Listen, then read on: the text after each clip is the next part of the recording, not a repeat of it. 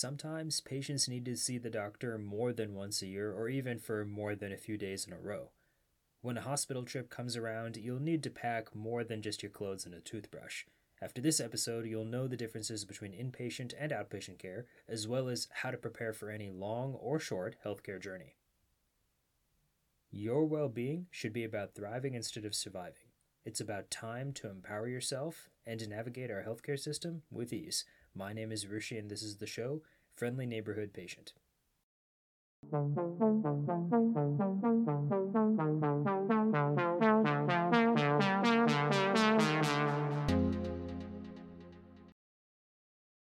When you think of how to get medical care, you're probably imagining a visit to the doctor's office or a telemedicine app.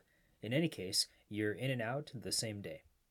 That's outpatient or ambulatory care. You can visit a hospital for regular office care. You can think of it how a square is a rectangle, meaning that you can get outpatient care in most places, and also how a rectangle isn't always a square, meaning that you can get inpatient care at pretty much any hospital, but not in any other setting. Regardless, spending more than one night in that kind of facility means you're an inpatient. Most patients don't wake up wishing to go to the hospital, though. Inpatient care happens when you're admitted for an emergency, planned care ahead of time for something complicated, or for a particular service like childbirth. In any case, you get a bed and a room with around-the-clock monitoring. Once the doctors and staff feel that you don't need any more care, the discharge process begins. When you leave the hospital, the discharge notes should have instructions along the lines of getting medications, following up with your usual doctors, or miscellaneous guidance. A bit later, we'll dive into how you can be 100% ready before, during, and after inpatient care. Knowing the actual scope of inpatient versus outpatient care gives necessary perspective. More people are going to the doctor's office for less than a day than others staying overnight or longer. Although knowing the split between outpatient and inpatient care remains imprecise, McKinsey & Company analysts provided some insight. That company reviewed around $490 billion of commercial insurance claims back in 2016 and then analyzed that data set in 2020. The results showed about 62% of those dollars being ambulatory, 11% as inpatient, and 27% as mixed setting care. However, the insurance claim volume behind the money tells a much different story. 97% of the claims were ambulatory and just 1% were inpatient related, exclusively. That disparity in costs between healthcare settings affects the whole country's purse. Hospital expenses take up around 31% of America's annual healthcare spending. That's about $1.2 trillion out of $4.1 trillion. Based on 2020 data regarding that spending, the American Hospital Association counted around 33 million admissions that year, which is 10% of the U.S. population. So what's the point of these stats? Patients should be vigilant when they need inpatient care because a little guidance improves the odds of a successful hospital trip. A typical same-day trip to the clinic usually involves costs for procedures, lab tests, in-office medication, and the doctor's time. At the hospital, you have to worry about those items and more, including medical equipment, administrative costs, nurses' time, specialist time, more intensive medications, tests, and, of course, boarding.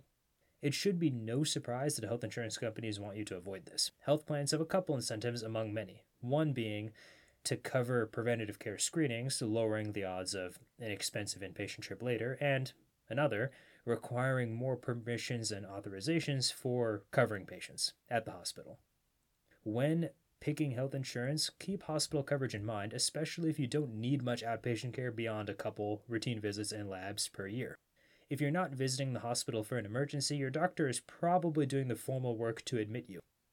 Although COVID had other ideas in 2020 and 2021, most patients get an elective or direct admission. Elective inpatient care involves you going at a specified time for a known condition. A direct admission, hence the name, is your doctor taking charge to arrange your stay per their recommendation.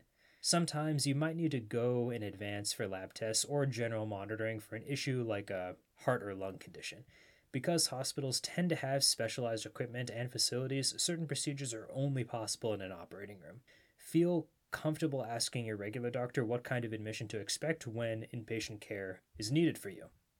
Having a better inpatient experience involves a few helpful tips beyond the usual prep I've mentioned for outpatient care in past episodes. Before any hospital stay, a simple packing list is a great start. Besides the minimum of phone, wallet, keys, do bring emergency contact info, all your insurance cards, and your primary doctor's office info.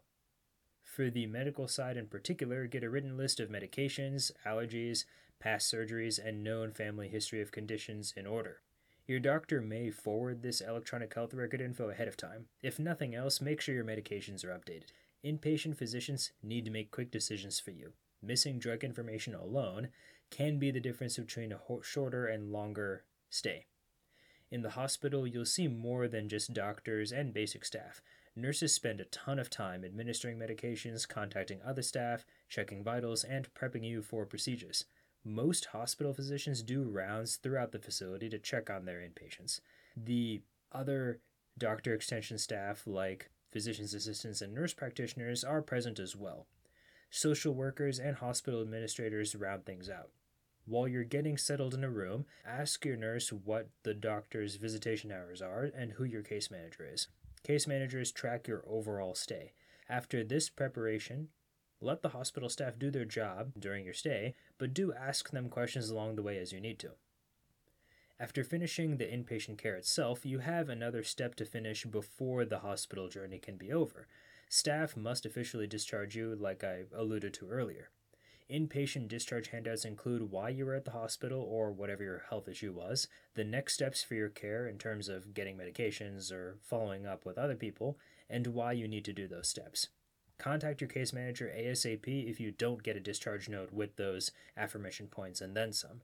Also, double check that your primary doctor is getting any forwarded notes and lab results so your continuity of care will be smooth. You could access your electronic health record to move everything directly instead. Be thorough so you don't have to go back. Just because you leave the hospital for a given condition doesn't mean you get an automatic 1-year pass to go back for help with the same issue. Unnecessary readmission is a risk all patients should work to prevent with the help of their providers. The clinical resource website called UpToDate offers a few more checklists both doctors and patients can follow to avoid readmissions. Besides a complete discharge handout, you should have clear written points on how to get home, what family members to seek for assistance, knowing if your home is the best place to rest, a plan to get medications if you need one, and outpatient follow-up. Before going home, let the staff have you explain the major discharge points back to them. This final step raises the chance to prevent unnecessary inpatient care. There's no doubt that inpatient healthcare is complicated. In reality, you won't always have time or a clear mind to make decisions on any kind of medicine. It's hard to make smarter choices about medicine when you're in a coma or going through cardiac arrest. Patients can avoid these problematic situations with a healthcare proxy's assistance, among other things. Next week's theme covers the pros and cons of having someone manage your healthcare when your ability to choose disappears. Subscribe and stay tuned to Friendly Neighborhood Patient for more healthcare system insight. I'll catch you at the next episode.